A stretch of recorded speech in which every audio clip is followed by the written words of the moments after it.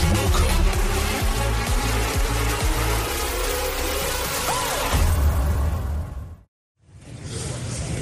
evening, everyone. Welcome to this very special edition of the live MCW cast. My name is Tara, and I'm joined tonight by Dan McDevitt, co-owner of MCW, and we got a special guest host because Larry is tied up with other obligations tonight up the road. So our other special guest host, Brett Terry, Handsome Devil. How's everybody doing? It's a hot mic. It's a hot mic. Sorry. How's everybody doing?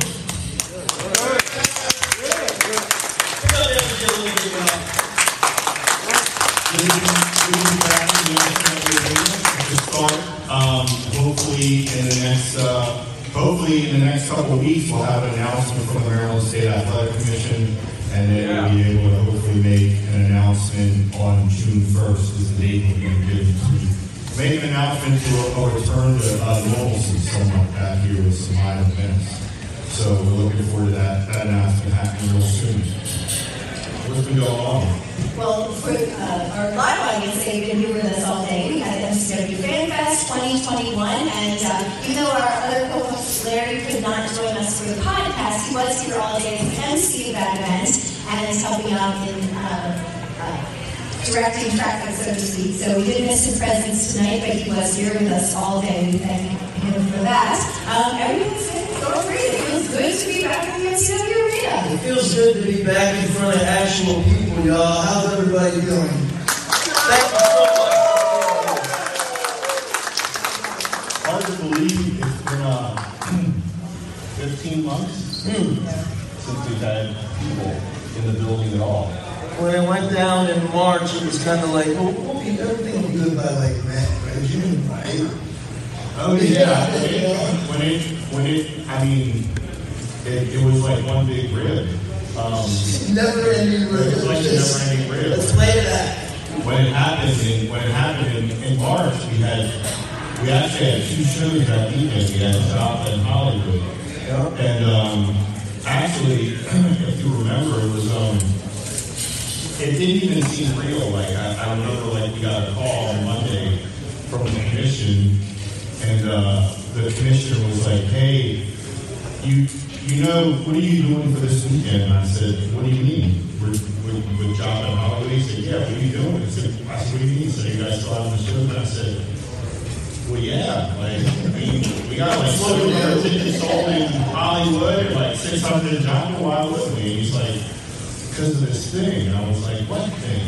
And it's like the COVID. And I was like, "Yeah, the flu?" Like, because remember, that was first you were hearing about this like flu. It didn't seem real. Right, it didn't seem real. You're hearing about this flu overseas that's causing all this, and I was like, "Well, yeah, no, we're still having a show." And then it escalated so bad within like 48 hours. Then on Wednesday, he's like, "Listen, the governor shut the state down." And I was like, "For the flu?" You know? Then by 2 days, even when it happened, we got the call. It was like, "Oh, we'll push it off for 60 days. So yeah, it has been like a never-ending rib, and here we are 15 months later, still waiting to be told when we can actually have a live wrestling show with people in it. So. In the meantime, we've been busy putting together some never-before-seen matches, which you all got to watch here at the Fan Fest. We had a breakthrough, so look for we will keep you entertained, we promise that. And we've been, of course, busy with the podcast. We're on episode 17 now. Yeah, we appreciate you guys watching and following online, whether you're watching on YouTube, Twitch, or Facebook, or listening on Apple Podcasts, Google Play, Stitcher, or Spotify, or any of the other major podcast platforms. We appreciate you guys following along. And of course, we thank our Coffee Club supporters. If you're not already a member, you can buy just a cup of coffee, or if you're a recurring monthly member, subscriber for just $5 a month. We really appreciate that. And we also got lots of great MCW cast gear available on Teespring, so thank you for that too. So, what else is going on? Anything, Brent? What else is going on? What do you guys think of the Breakthrough show? about Leo Rush back here in MCW? Boy, come home, huh? All the way to WrestleMania and back. I thought it was a great show. God, that's good, man. Well, Leo? It's just unfairly good, you know? It's not fair to the rest of us. You know, out there, like, there's nothing you can't do. There's nothing you can't do. So, it was good to see Renee and Michelle back, too. They had a great match too, her and Ray Lynn. So, you know. Renee was just a guest here on our podcast as well. Yeah. Now, Brent, I know you were a little sad that you missed last week's live studio guest. We got Mark Shark Schrader here. Talk about a blast from the past. One of the co-founders of NCW with Dan McDevitt here. He was our last guest that we had, and I know you expressed that you were sad you missed him. I'm definitely sad. My whole thing, my whole journey wouldn't have looked anything like it looked if I hadn't met Mark outside of the Baltimore Arena after the WCW house show, looking insane in a cage. And, you know, I don't want to know, go to wrestling school, wrestling, I don't, it's great. But, you know, I got this situation here, and I'm sure, come on now. So, yeah, He took your money. He took my money, but I'm glad they did. I mean, you guys had to be sweating, Dan and Mark, you know, welcome liability. God, this walking lawsuit here. We definitely did when you were like, we're going to sign up. I said, Oh, God. man, we got to call the attorney. I don't know what I said, but I said, we got to check that liability see if we need to have an addendum. Right. But, yeah, you know, without Dan and Mark Schrader, RJ the Bruiser, like, just wouldn't happen for me. So, thanks. No problem, man. Here you are, what, 22 years later? Yeah, I was watching wrestling when I was 11, man. You remind me of that all the time. I appreciate you stop reminding me of that. Well, speaking of flashbacks, if you're a YouTube subscriber, you'll probably be interested in our upcoming Flashback Friday match with Ryan McBride versus Sanjay Dutt. And that took place at Autumn Armageddon in Baltimore, Maryland in 2015. Do you remember that? Yeah. Waldorf, the sports event. Yeah, that was a really interesting venue. All the guys always wanted to go back to the foam pit. I know, they had this really cool foam pit, and they had that trampoline floor where you could just jump from, like, you could climb up into this, like, lift area, and you could just jump. Which was awesome. Leo and Jeff. They had an insane match with all the, like, it's one of those trampoline rooms. You ever seen those? So imagine Leo Rush and it was insane. Yeah, all the guys, it was always a politics when we were at that building, who was going to end up, who was going to be able to work in all the trampoline equipment for the match. So it was always, everyone was always politics when we were like, one match was going to spill out of the ring and end up in the trampoline. Yeah, you said my name or name, not second match, but I'm sorry. All right, well, today, we've got a great special guest for those in attendance today. You probably met him during the meet and greet that we had earlier. So, Mike, would you like to introduce our guest today? Yeah, I'd love to introduce our guest. This is a young man who's literally just in the second quarter of his career has already done some pretty revolutionary things. I've known him for about 15 years, started knowing him in OVW and developmental, WWE developmental, and since then, he's gone from being in a white meat babyface tag team to becoming almost like getting chanted at MSG while The Rock is cutting a promo at Survivor Series, and Rock has to stop and acknowledge it because he was that over and he continues to keep the hits coming. Ladies and gentlemen, he is formerly Zack Ryder, but he is now Matt Cardona.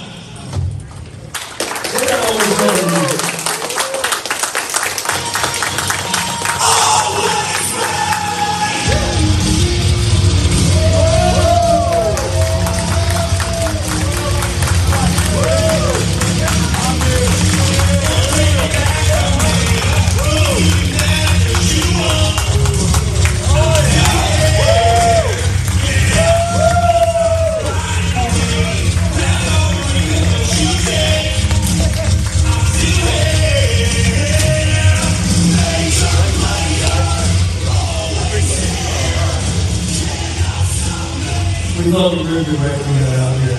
All right, what's on now? What's up, guys? How you doing?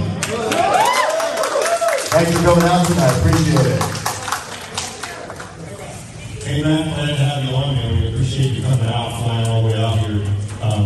It's good to help us kind of start to reopen this building after about 15 months. Yeah, this is my first time here. I'm really impressed with the setup, but I can't even come back and wrestle in an actual match. Yeah. What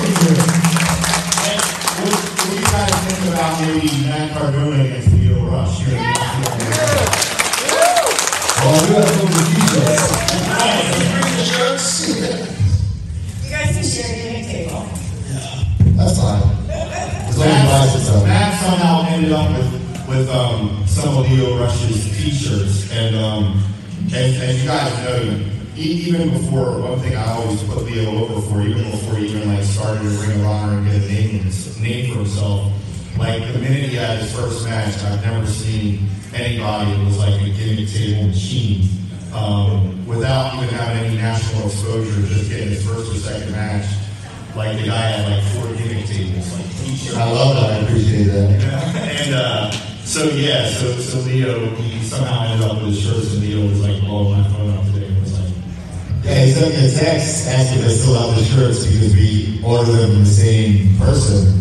At WrestleCon, I saw him. I was like, hey, I have all your shirts. So he texted me today. He said, do you have them? I'm like, yeah. In my garage at home, I don't just travel with Leo Rush shirts just in case somebody knows them. Sorry, Leo. I got them. I'm hell to you, but I don't just have them. I don't travel with them. Yeah, he was he sent me a text. He's like, hey, he's got good shirts. Put them on his gimmick table and sell them and collect the money for me. And I was like, no, I'm not doing that. I'll get back to you on that. So Matt, I've known you for 15 years. It's been a long time. Time flies. And how you got your start in New York with the great Mikey Whipwreck. Can you talk about the training you came up with, what that looked like in the early years? Yeah, so I always wanted to be a wrestler. That was the only thing I ever wanted to do. And right after high school, I found a wrestling school on Long Island, New York, New York Wrestling Connection. And at first, it was just random people training you, teaching you something new. One guy would teach you a 450 slash, the next week you'll learn power locks. There was an ass backwards training system.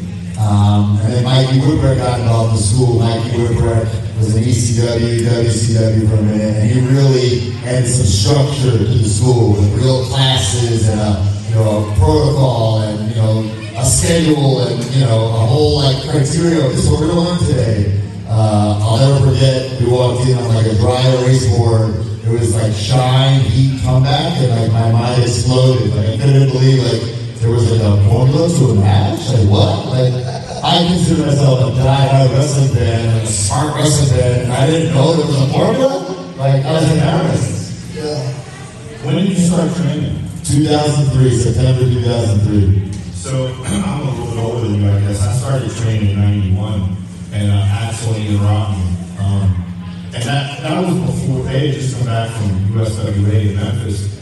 And that was before the internet and the sheets. I was never a sheet reader. So not only did I not know there was a structure, I was completely baffled that it was work. I remember after Axel Ian beat us up, and it was only me and one other guy left after a couple of weeks. And then they were talking to me about taking a bump and they hit me with a clothesline. I'm like, well, no, I'm not going to fall for you. You got to knock me down.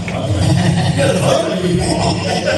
got to knock me down. You know what I mean? And then, so I was even further. I had no idea. I was like, what do you mean? I was completely not. It made me hard to believe for people now. But I 90% believe it. Yeah, different time back then. We had the Beyond the Mat, we had SCD, True Life, everything was revealed. Yeah, I didn't do the internet or anything. I was fine that way. I appreciate it. I wanted to do things on the garage. You know what I mean? It's interesting too, because how you've come up. A lot of there's been a lot of what started in the beginning has followed you almost everywhere you went, and Brian Myers. Yeah. Yeah, he's someone I met at wrestling school. We both grew up on Long Island, like 20 minutes apart, the same age. But we didn't know each other until wrestling school. And at first, we didn't like each other because I didn't grow up wanting to be in a tag team, and neither did he. So we viewed each other as competition, same size, same age, same look. And then eventually we were put together as a team, and when we both realized, oh wow, you're also an 18-year-old kid who collects action figures, like, secretly, oh, I like you, you know? And that's what kind of broke the ice. And now, you know, like you said, it's been so long, 18 years, and, you know, we're still, we just wrestled on pay-per-view the other night. So, like, our careers have kind of paralleled each other. I remember the first time I heard about you guys was from Domino, Cliff Compton, when he came down to Deep South Wrestling. It's like, we dropped the belt to these Ninja Brothers. That's pretty good, you know. So, and then next thing we knew, you had come up to OVW, which wasn't the greatest for you, right? There was, oh man, not even 7 months of my life. It was just a weird time, the OVW thing, because I always wanted to be in OVW, because, you know, like, Cena in OVW, Orton, Batista, Brock, and, you know, I would get those OVW DVDs, and I always go on, like, OVWWrestling.com, and I who are the up-and-coming guys? That's what I wanted to be. But at the time I was there, I did not want to be there, because we were in Deep South, the other developmental territory, for a whole year. And Deep South had closed, and we're like, okay, you're moving to OVW. So we were very excited, okay, we'll go to OVW. But in that week, we had debuted on WWE TV. So now we're like, supposedly called up, but also have to do this OVW training and go to OVW. And it was just, oh man, it was just I don't know. It's unfortunate. I mean, like, you make some really good friends there. Oh, yeah, you're great, sure. But, you know, it was a weird, it was a weird time. It was a time in Hodgenville, wrist tape or something. Oh, yeah, there's a whole incident about wrist tape, and like, I don't think I'm time to tell that story. But what I wanted to talk about was how when you guys really, the big break came with Edge. And Edge, and I was sitting there in the crowd, and I remember watching when the writers used to come down, the creative team used to come down and just be like, show us what you got, to everybody, contract and a few non-contract guys. And, you know, Brian did this promo, and it was basically about a strawberry shake, like a protein shake. I remember that. Yeah, so to my point, we were doing OVW and WWE at the same time. So we're doing SmackDown on Tuesday. We know the writers are going to be at OVW on Wednesday. And we went to Michael Hayes, who was going to be at OVW. He said, well, we're already here. Why don't we just show you tomorrow at OVW? He said, like, show me something different. Like, okay. And we had this like crazy idea that we would, like, Edge without an injury. We wanted, look at that, the picture right there. We wanted to be like Edge's like minions, like his Edge heads. And we already had like Edge merchandise and stuff like that. So for the OVW match or whatever, we played Edge's music, and it was fun. We come out as Edge, and the promo we do is a cell phone call, and we're ordering Edge's smoothie or a shake. The big show that was popular on TV was Entourage, and that's what we were kind of basing it off of. We wanted to be like his friends, like his turtle, the guy on the show, and like his little like cronies and minions, and you know, luckily it all played out and it worked, and Edge went for it, and then you know we became his Edges. And culminated at WrestleMania 24. Yeah, we got to, our first WrestleMania was doing a run-in during the main event of WrestleMania. So I guess I can say I main evented WrestleMania. Thank you very much.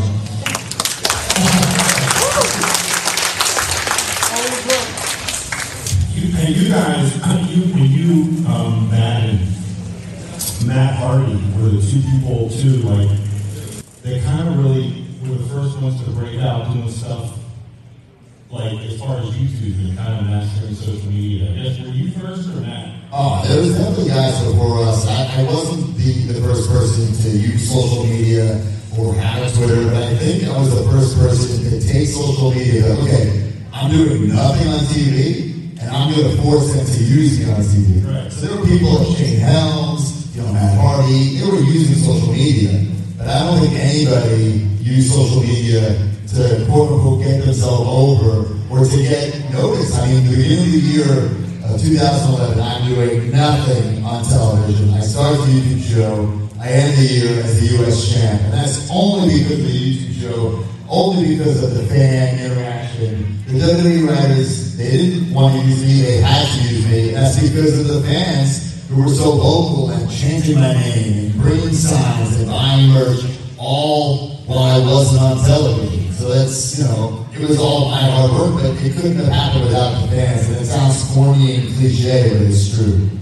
It was super organic, right? They just before shows, we want to ride, woo, woo, woo, and like, how did that feel when you were like, oh my God, this is working? Yeah, I mean, the whole point of the show was to get noticed, right? I wanted WWE to notice me, I wanted to create buzz, but I either wanted to get noticed or get fired. I wanted to create buzz, so if they did fire me, okay, I'll go to TNA or whatever. I didn't want to get fired. The goal was to be on TV. The goal wasn't to have a weekly YouTube show.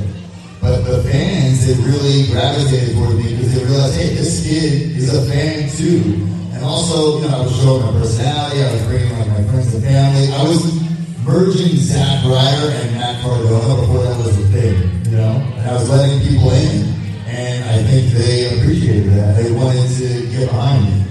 And you gave them that access, and it was a cool time, man. It was like, Colt had his podcast. He was one of the first doing that. You were one of the first with YouTube. It was like the summer of punk was starting. Yeah. It was a very cool, interesting time in wrestling where it felt kind of dangerous again. It felt like anything can happen, and it's live. And it had been so long since it felt that way. Now, could you imagine that happening now, though, with the kind of control that WWE yeah, there's no way. wants over? You can't. And it's, I'm not saying it should be that way or it shouldn't be that way. Luckily, when I was doing the YouTube show, nobody knew about it for a while. Nobody was paying attention. And then when they caught on, it was almost too late. And I remember they wanted me to, when I say they, WWE wanted me to move it to WWE.com. Like, no, who was at WWE.com? That's not cool. But at the time, WWE was so behind that they had a YouTube channel, but it wasn't any original content. It would be like clips from Raw, SmackDown, NXT. It was a joke. It was a highlight thing, it was nothing. Eventually, I did have to move it to their channel. I'll say that for the book, because or a horror movie, one or the other. So you were probably the person that I guess made WWE realize the power, I guess, of YouTube and social media. Yeah, I mean, if I leave any mark on this business, I think I do want to, be recognized for that.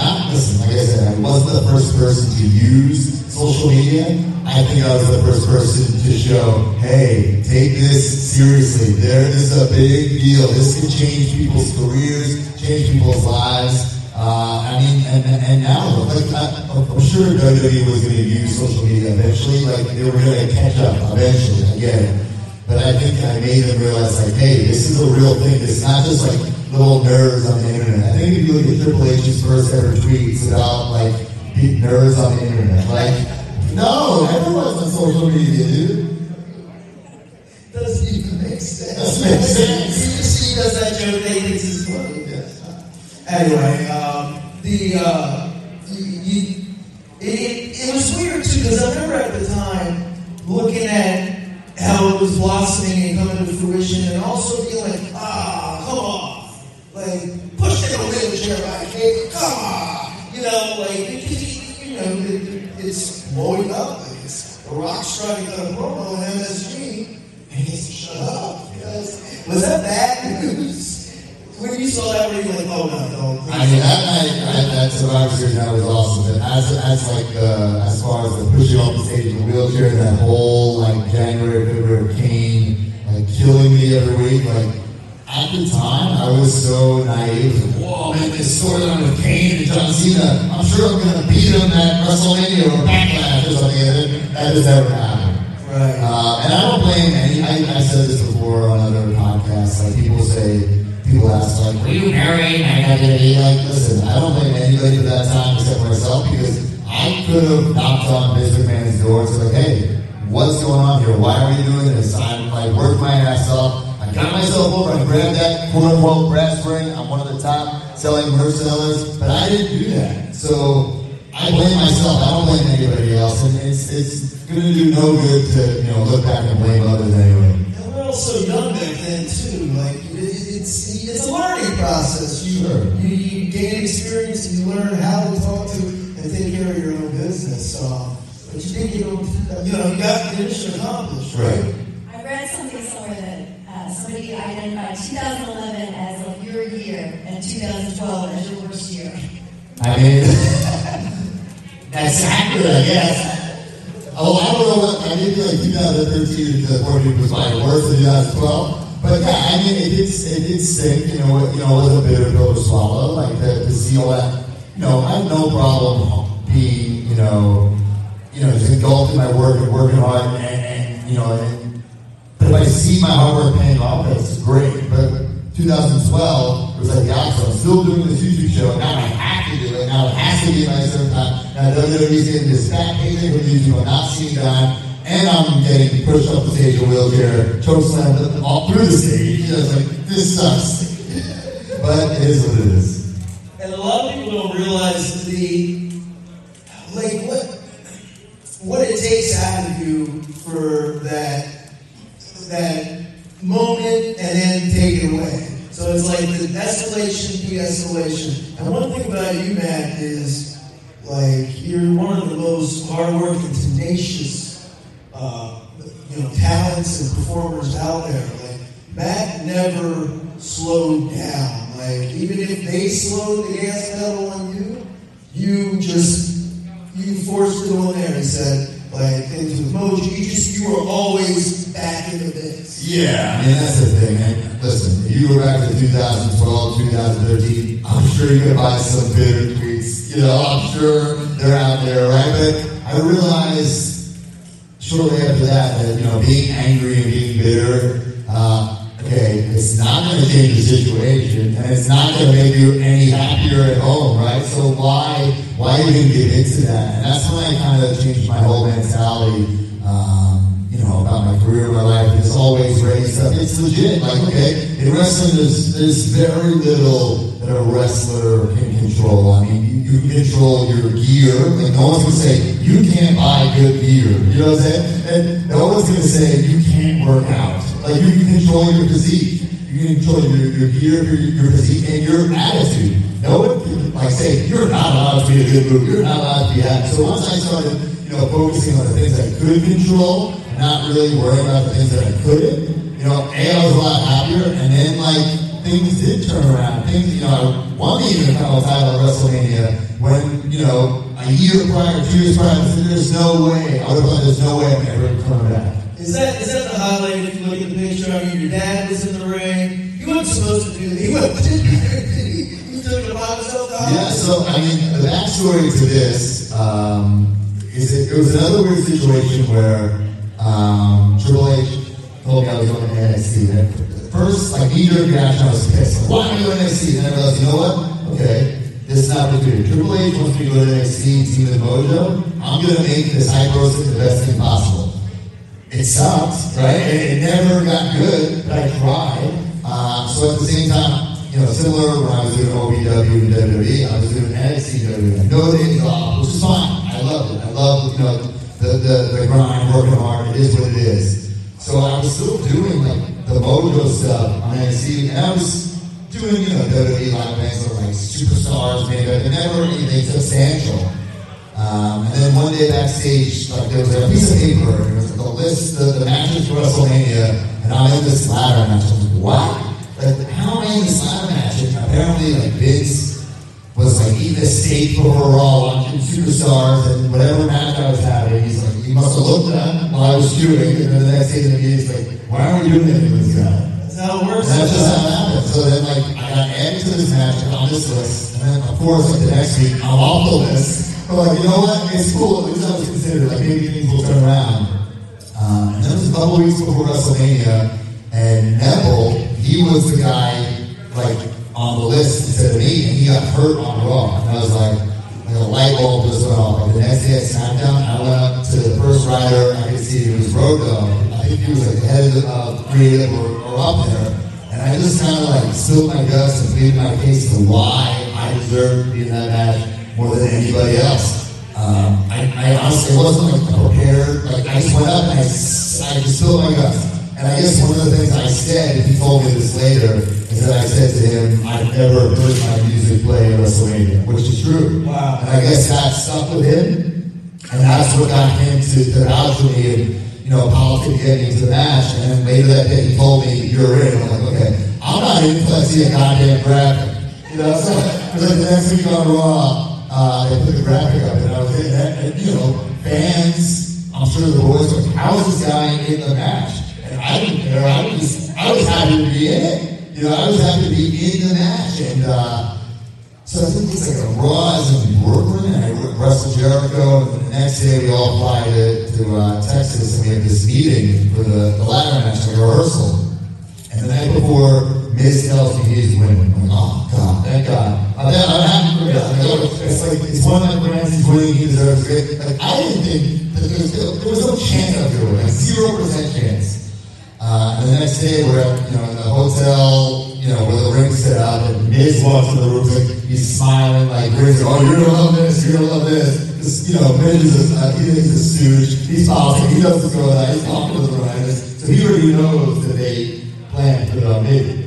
So, you know, we go over the match, and, you know, the agents, it was Jamie Noble and Pit Finley, and they say, like, you know, Zach's gonna win this thing. And I was like, whoa. And I'll tell you, I'm not gonna say who, but there were a couple of group faces in the room that way. So my biggest fear is I was like Tuesday or Wednesday, WrestleMania Sunday. That's like 5 days just to get out, 5 days just to change.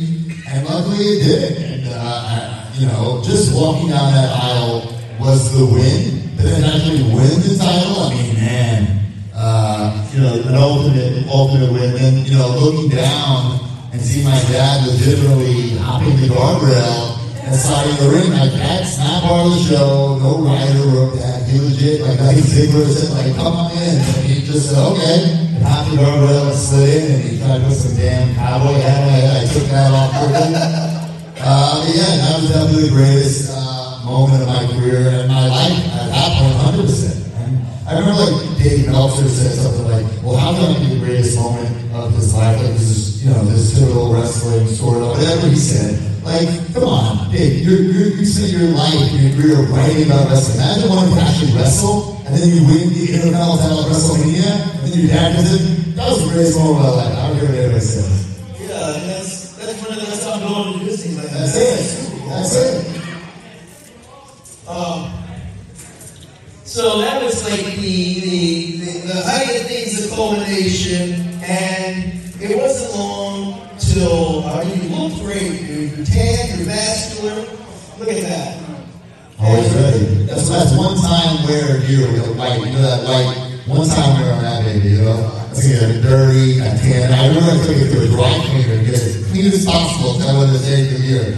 And you just wear it once. One time wear. The Mania gear, man. Mania gear. That's right. Yeah, and then it doesn't matter, like, people think, like, it was not a long ring, who cares? I lost the next day. That's the thing, people are like, oh, aren't you mad you only had it one day? I'm like, oh no, that's the story, baby. Like, I finally I wouldn't have lost it that night. You know, like, who cares if I would have lost to Cesaro and Backlash? You know, like, oh, I want you to remember that one night reign, 100%. Yes. Yes, that was pretty cool. You know, with Kurt Hawkins, Brian Myers winning the tag team titles. So because we were mistake. We were a mistake, and you know what? If we ever had a tape this up, we were a mistake too. So the storyline of this is, you know, again, it's like a weird Vince McMahon evening like situation. You know, Brian or Kurt, whatever you want to call him, was in the middle of this huge losing streak. Like, I think like maybe over 100 matches, maybe close to 200. Like, and that was a gimmick. And I wasn't doing anything on Raw, and I was the story. Let's put them together, maybe like this. And storyline-wise, maybe they'll get each other out of each other's phones, you know? And my pitch and Brian's pitch was, like, I think it was the week or 2 weeks before Mania, I went to Vince's office, and we pitched for Brian to win the Andre the Giant Memorial Battle Royal. And our pitch was like, okay, we're going to be the last 2 guys in the ring, and I'll almost sacrifice myself. He wins in the hometown, breaks the streak, WrestleMania moment, and Vince is like, no. Well, I was fine. Like, he's not going to go for every idea, which is totally fine. And then, like, as we were leaving, Brian was like, well, this is another weird thing. Like, now you have to, like, submit your WrestleMania gear, like, before you wear it. And Brian submitted his gear, and he asked me about it. I said, no way, because they're just looking for reasons to say, no, like, I'm not submitting my gear. And, of course, he submits his. It's all professionally done, like, by our graphic artists. And then they say no. They nod. So as we're leaving Vince's office, well, can I wear this Jets gear, it's, you know, hometown? And Vince says yes. So that's the win. All right, we're going to be this Andre the Giant Memorial Battle Royal. Hometown, kind of, because it's New Jersey, it's not New York. I'm not from New Jersey, by the way. I hate when people say that. New York is, I hate Jersey. And if you're from New York, you do. Right. I'm going out, okay.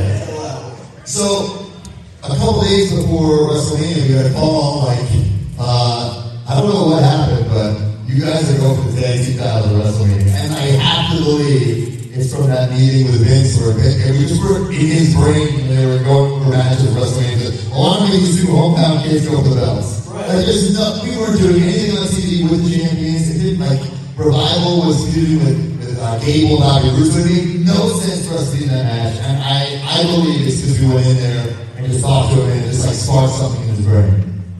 Like an eccentric billionaire, sometimes it can screw you over, or sometimes it can really pay off. It's very random, right? Yeah. I mean, even if he says and shoots down at, you know, every idea except that one. Well, that's the thing, you guys, you never know. You never know.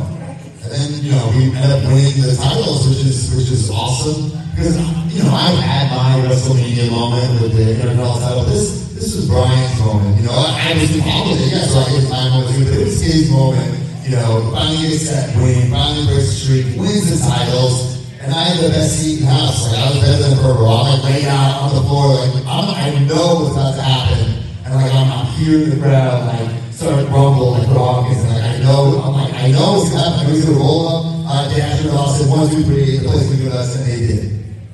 That's so cool, man. Like, so if you look at your WWE experience and the catalog put together, you got to be pretty ecstatic and proud, right? Like you did good work, you never gave up, and people look back on what you've done and say that was the guy that first came back. Even though you're saying you didn't first do it. That's how people remember. Right. So that and it's crazy to me to think all of that, and you're still a young guy. Like there's still a lot of gas in the tank. Yeah, I mean, for sure. Looking back, I'm very, very proud of my career, and I like, you know, the highs and the lows. I love that it was a roller coaster ride.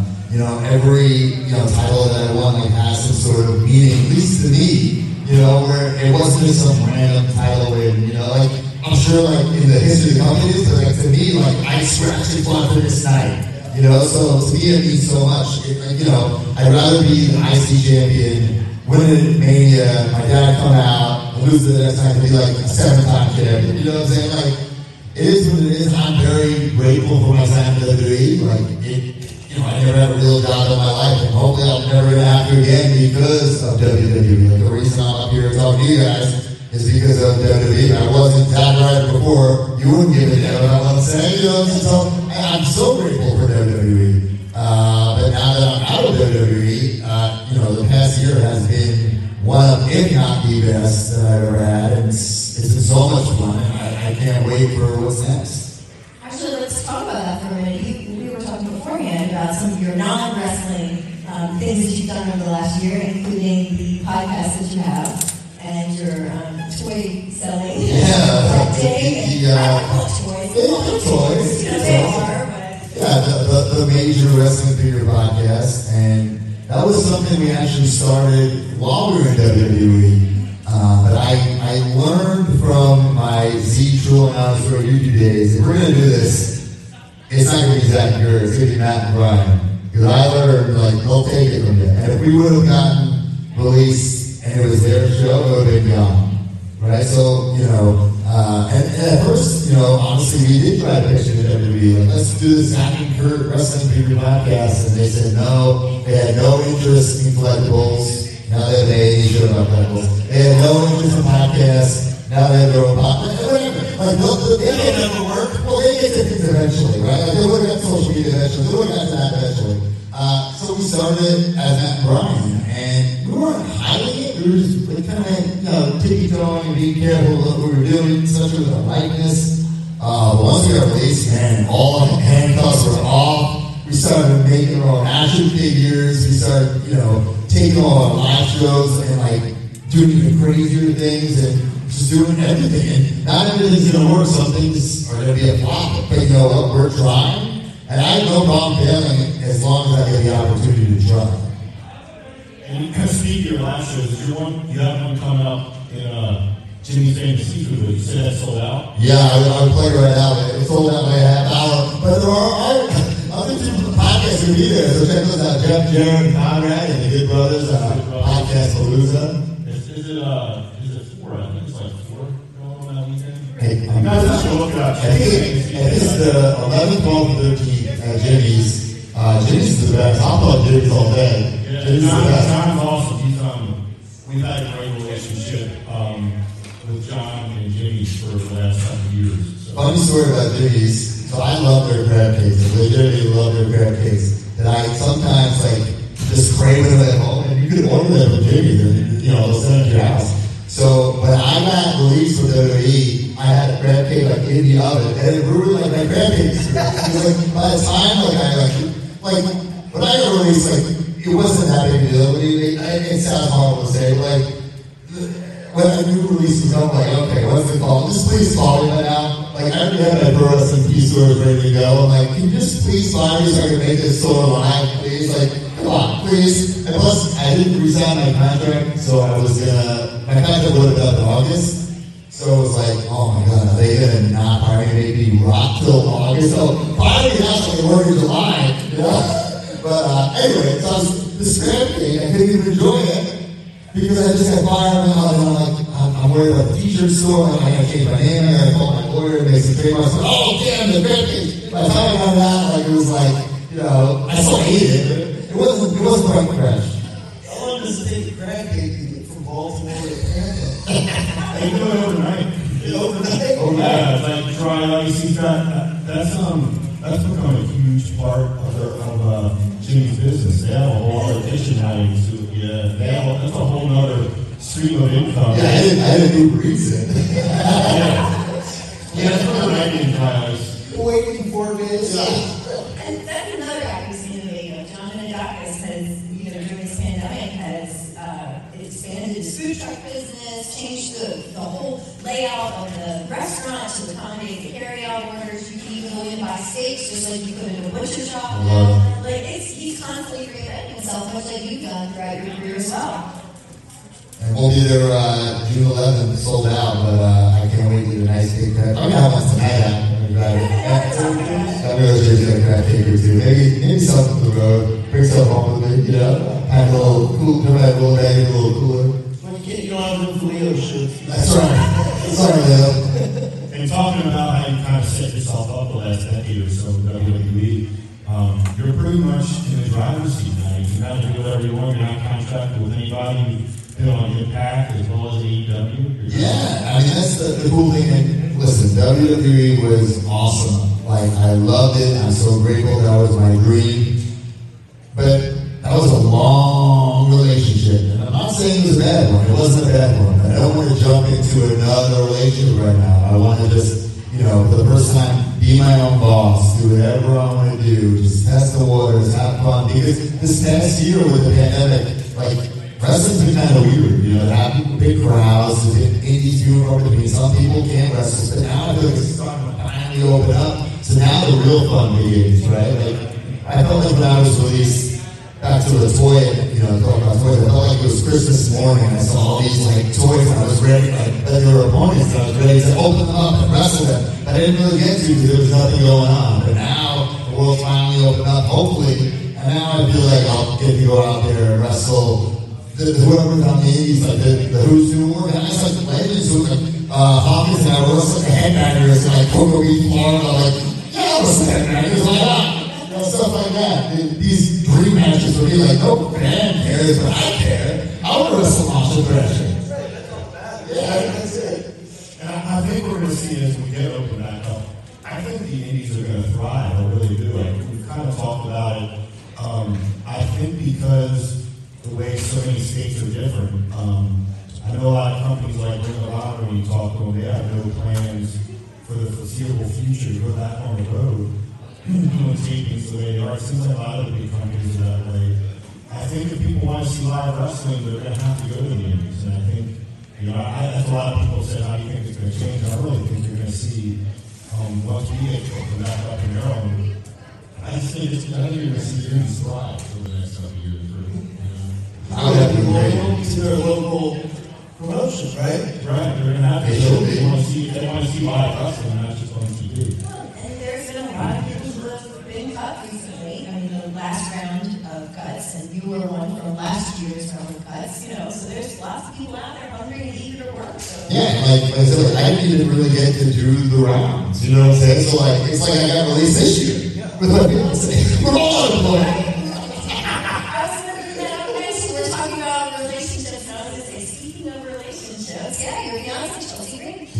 As well. Yes, that was a funny day.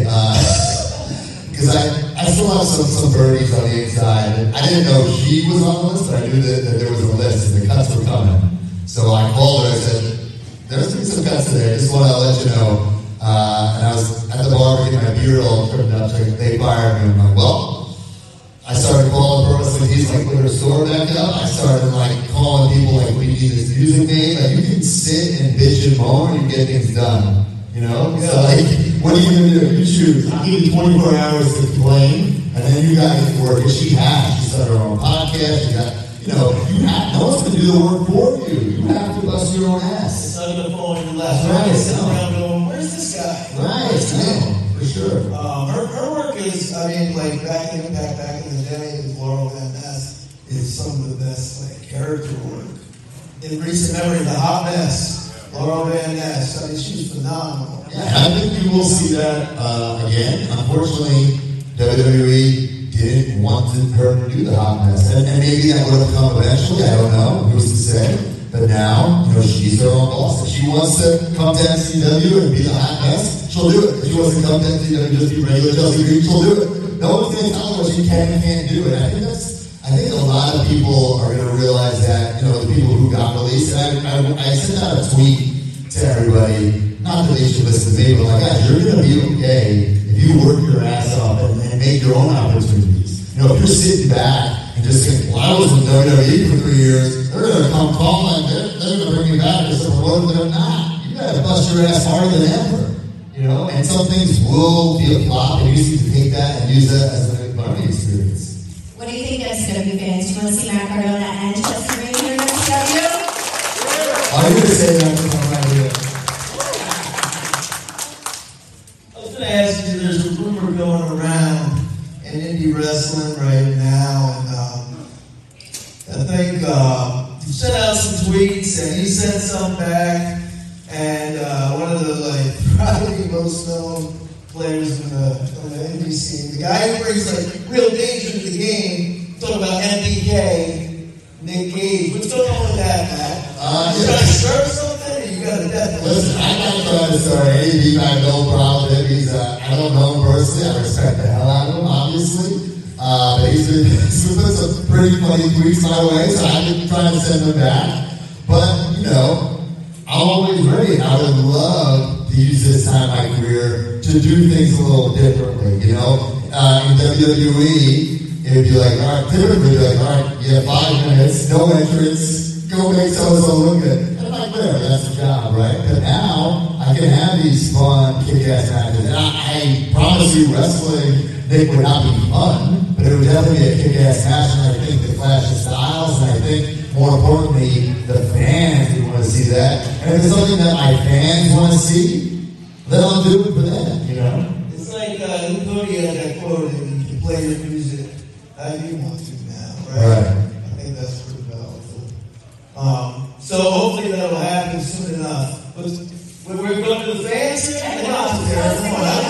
Very good.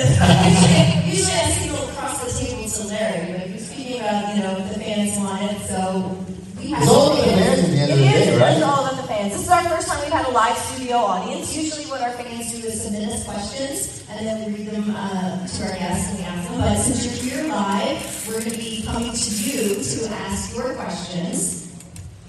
And we have Rosario is over here. So if you've got a question for Matt, just indicate, raise your hand, and Rosario will come over. Well, the first show back is Shamrock Cup. The first show back is not going to be the Shamrock Cup. And the reason is that's what are we going on? Shamrock 20 on the trophy, 21. That's like become our WrestleMania. It's one of the big independent tournaments.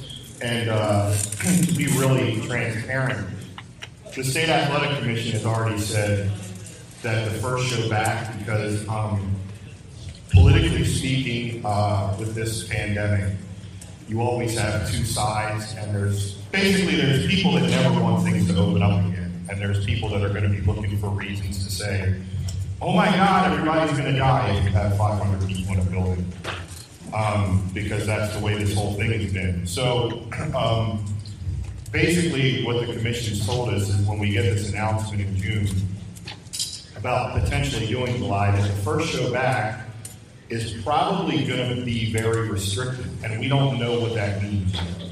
I'm assuming it means, even though the governor of Maryland has said live events or large capacity events, which is what we are considered, can be at 50%, and even though there can be 15,000 people watching the Baltimore Orioles game, that we might be told 100 people.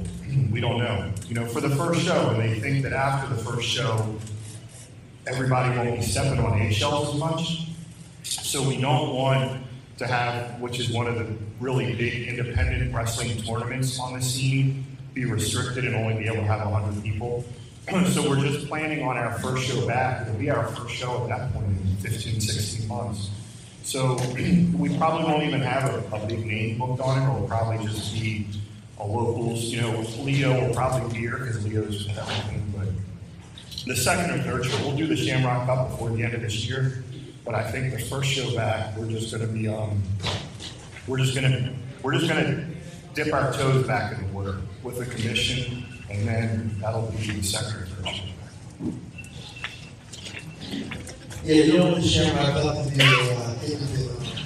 right. No, we'll do the first show, dip our toes back in, have a live event again, and then we'll get it. Maybe like a live breakthrough show. You know how we did the tape one for you today? We got a couple more planned. Maybe we'll do a live breakthrough show.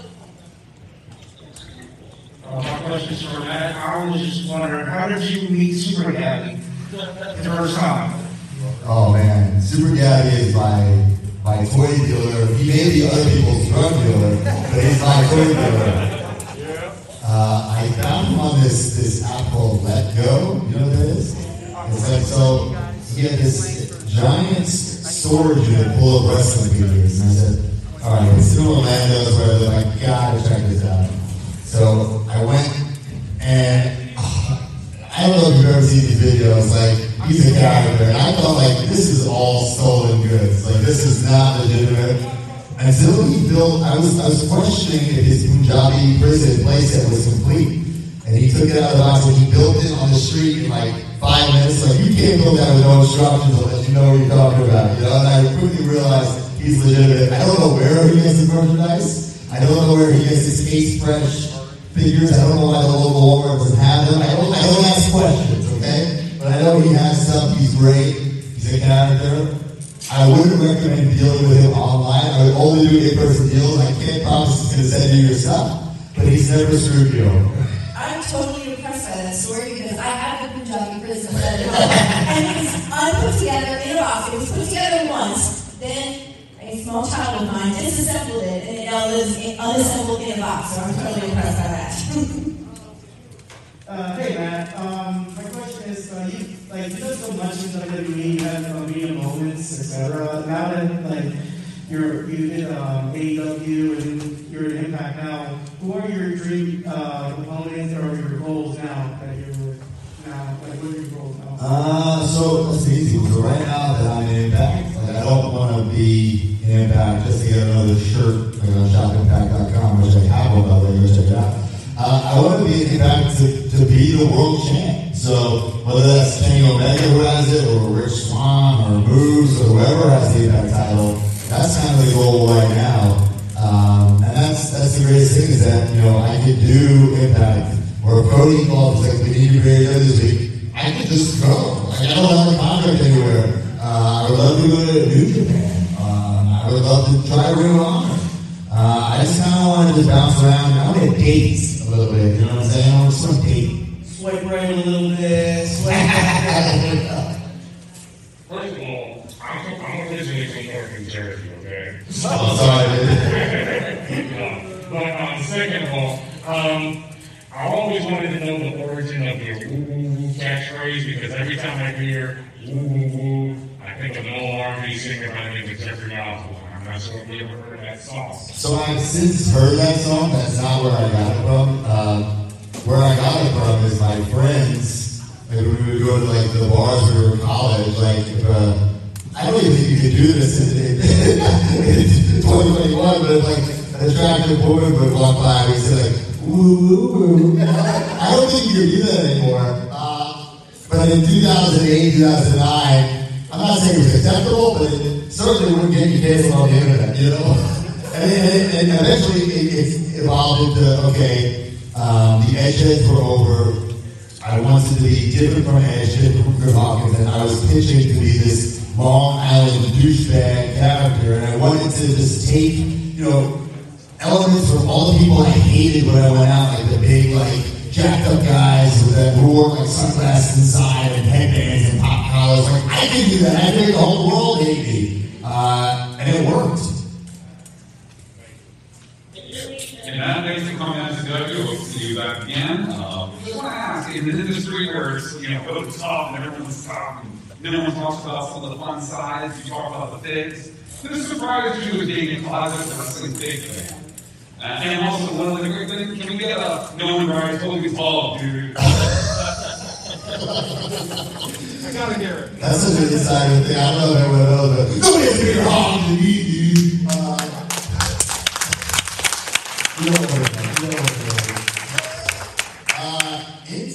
People I know Batista's a big collector. We actually talked about this on the podcast, the MC True on our story podcast this week. But the first time I went to Batista's house, it's 2008, when it was not cool to be a nerd, not cool to collect things. I remember we walk in, this beautiful home, there's a piano just playing itself, right? The catering, his house catered with sushi, after a show. But then one of the rooms had all these old school lunch boxes on display. Those old tin, whatever, metal lunch boxes, and these lightsabers on the wall. I'm like, Big Dave didn't like this stuff. It's okay if little Zach does too, Joe, go ask the question. This guy over here, this guy Joe been one of my biggest supporters. He came to one of our live shows, I guess almost 2 years ago, and proposed to his girlfriend at the show. Did you say yes or no? Oh, hell yeah.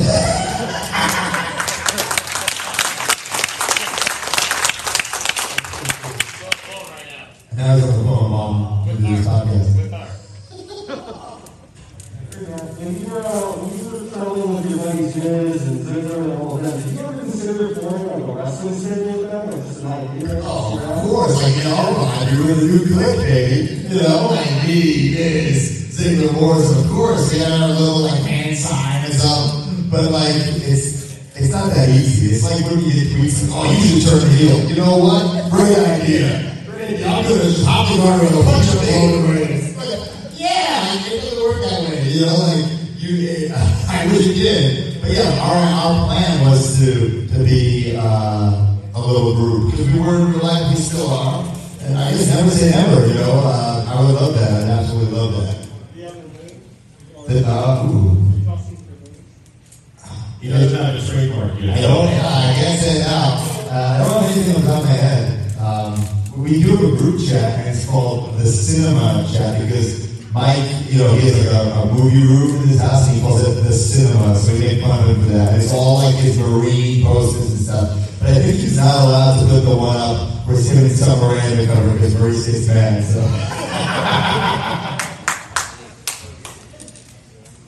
Okay. Anything else, Dan? No, it's about that time. We gotta let Mac get done the cheese. Yeah, I appreciate you guys coming out. I love meeting you guys. It's awesome to, you know, that you guys came out and you paid your money to meet me. I appreciate that. And, I'm sure I'll be back when I do. I don't know if it's going to be solo or with Chelsea or with the Major Pod crew. I hope you guys come out and cheer and just have some fun, right? We all want to see some live wrestling back. So this place is great and it's going to be one hell of a show. So come on back.